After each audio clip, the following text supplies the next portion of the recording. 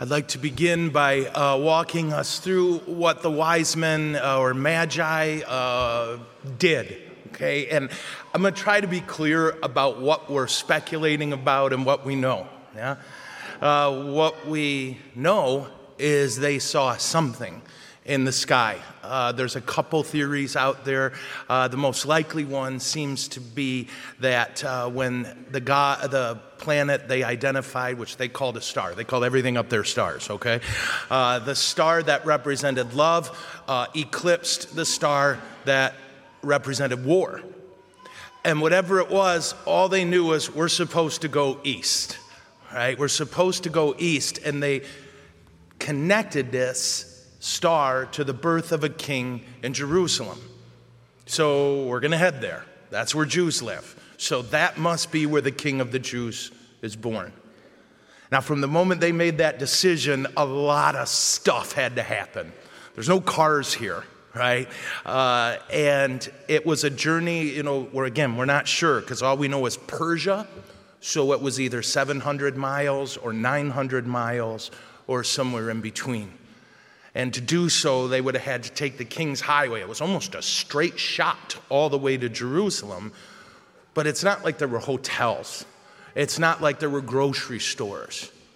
And so they had to spend a lot of time preparing and getting food, putting together a caravan with security, all sorts of things. Who knows how long it would have taken, but certainly at least a month or two. And they finally get their crew together. And they start walking. And how long would it take? We know it was somewhere around a year and a half. It would have taken them from the time they left Persia till they got to Jerusalem. How do we know that? Well, because Herod tells us so. He orders the death of every child 2 years old, every male 2 years old or younger. This trip, they were doing all of this sacrificing. And you got to remember, it's not like people had savings accounts. If you wanted to take a trip like this, you had to spend money you don't have. So it's a communal effort. Everybody throws in and says, we'll help buy your food for the journey. In a sense, you're going on our behalf. And then they did all this sacrificing. And then they got the three things they believed they knew about this new king, right? Gold. So they recognized him as a political or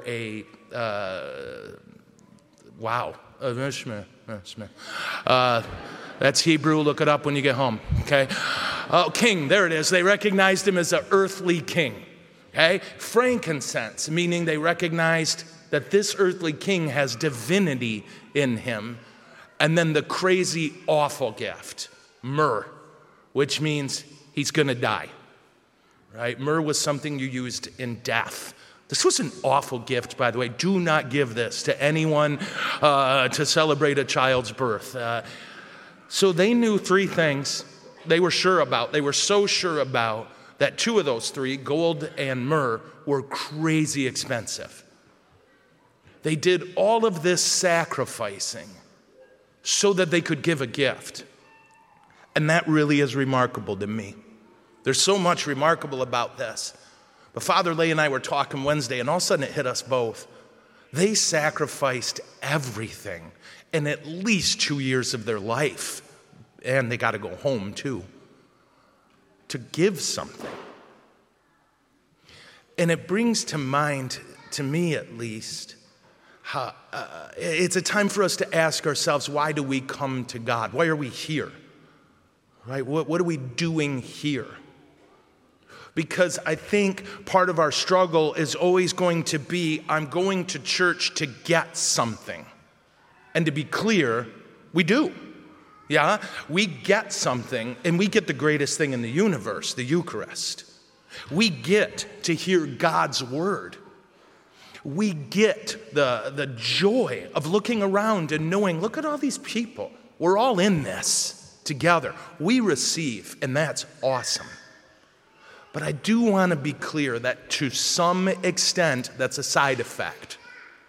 Our goal is to come here and worship God.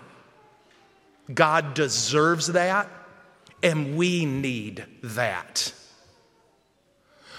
There was a interesting poll that Kara did among American Catholics, both who go to church and who don't go to church. And the fascinating part about it was that Catholics were determining which church they go to based on what they get.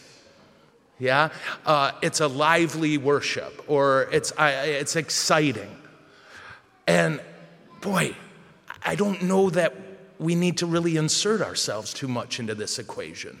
Yeah, our job is to come and worship.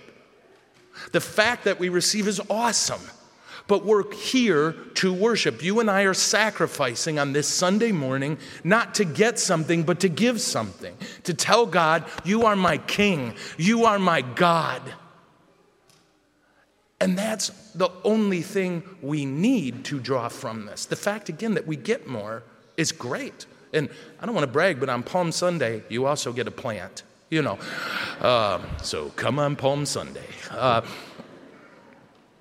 It really is a good time for us to look at this, guys. Do we understand what this is about? When I've probably never told you this, but I'm a fan of Michigan State University. I know, really? Yeah, I'm a very private person.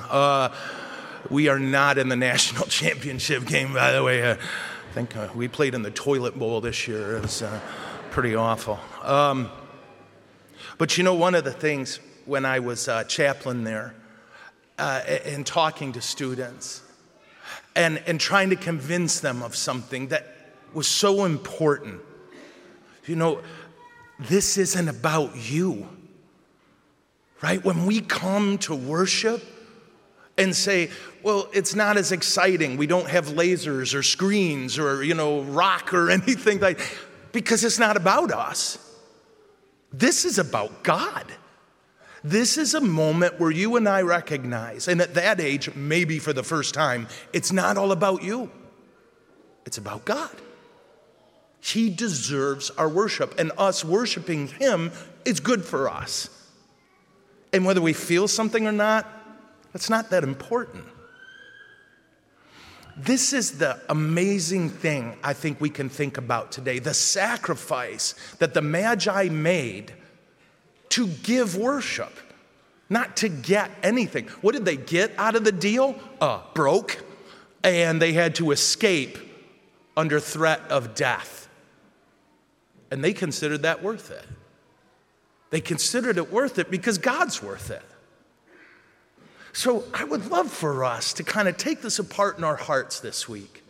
I know I felt really challenged by this.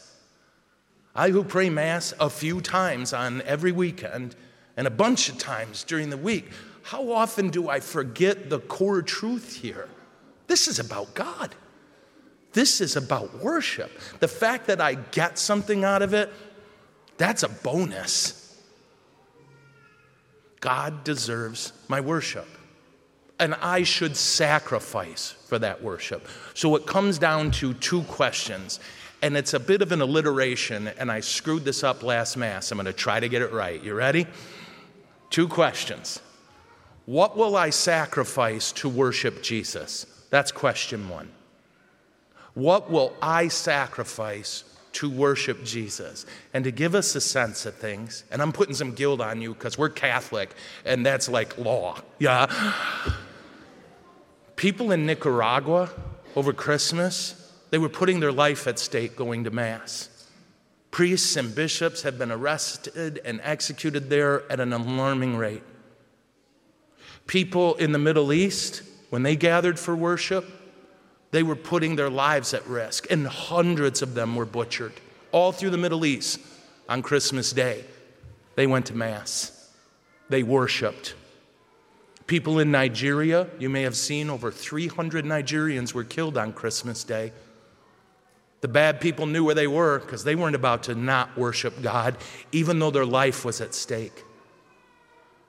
Our fellow brothers and sisters in China who are Catholic, they put their lives at stake. And they did it because God's worth that.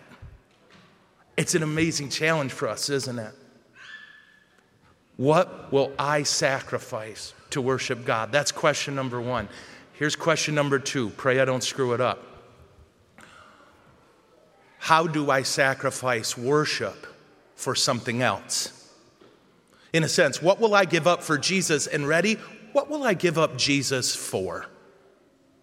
What will compel me to say, I'm not going to worship today? That is what we are sacrificing worship for. And we need to ask ourselves that, because that's a big question. What will I sacrifice for Jesus, and what will I sacrifice Jesus for? Yeah? So that's our challenge and our blessing for our Epiphany feast. We look at a group of magi from Persia who were not Jews, who were, in fact, what do you call those? Polytheists. But they saw something, and they let God speak to them. And nothing was going to stop them from sacrificing to worship God. What will I sacrifice for Jesus? To worship him. And what do I sacrifice Jesus for? What do I think is more important? Or what do I act like is more important? Tough questions. Challenging day, but a blessed day, because every day is a chance to start over again. Isn't that awesome? And on one level, it's a super easy homily to give, because I don't know if you noticed, you're all in church this morning, yeah? I remember when I was a kid, we have a priest who always yelled at people for not going to church, and we're like, dude, we're right here, what do you want? But Jesus is worth our time. Jesus is worth our sacrifice. Let's act like it. Amen? Okay.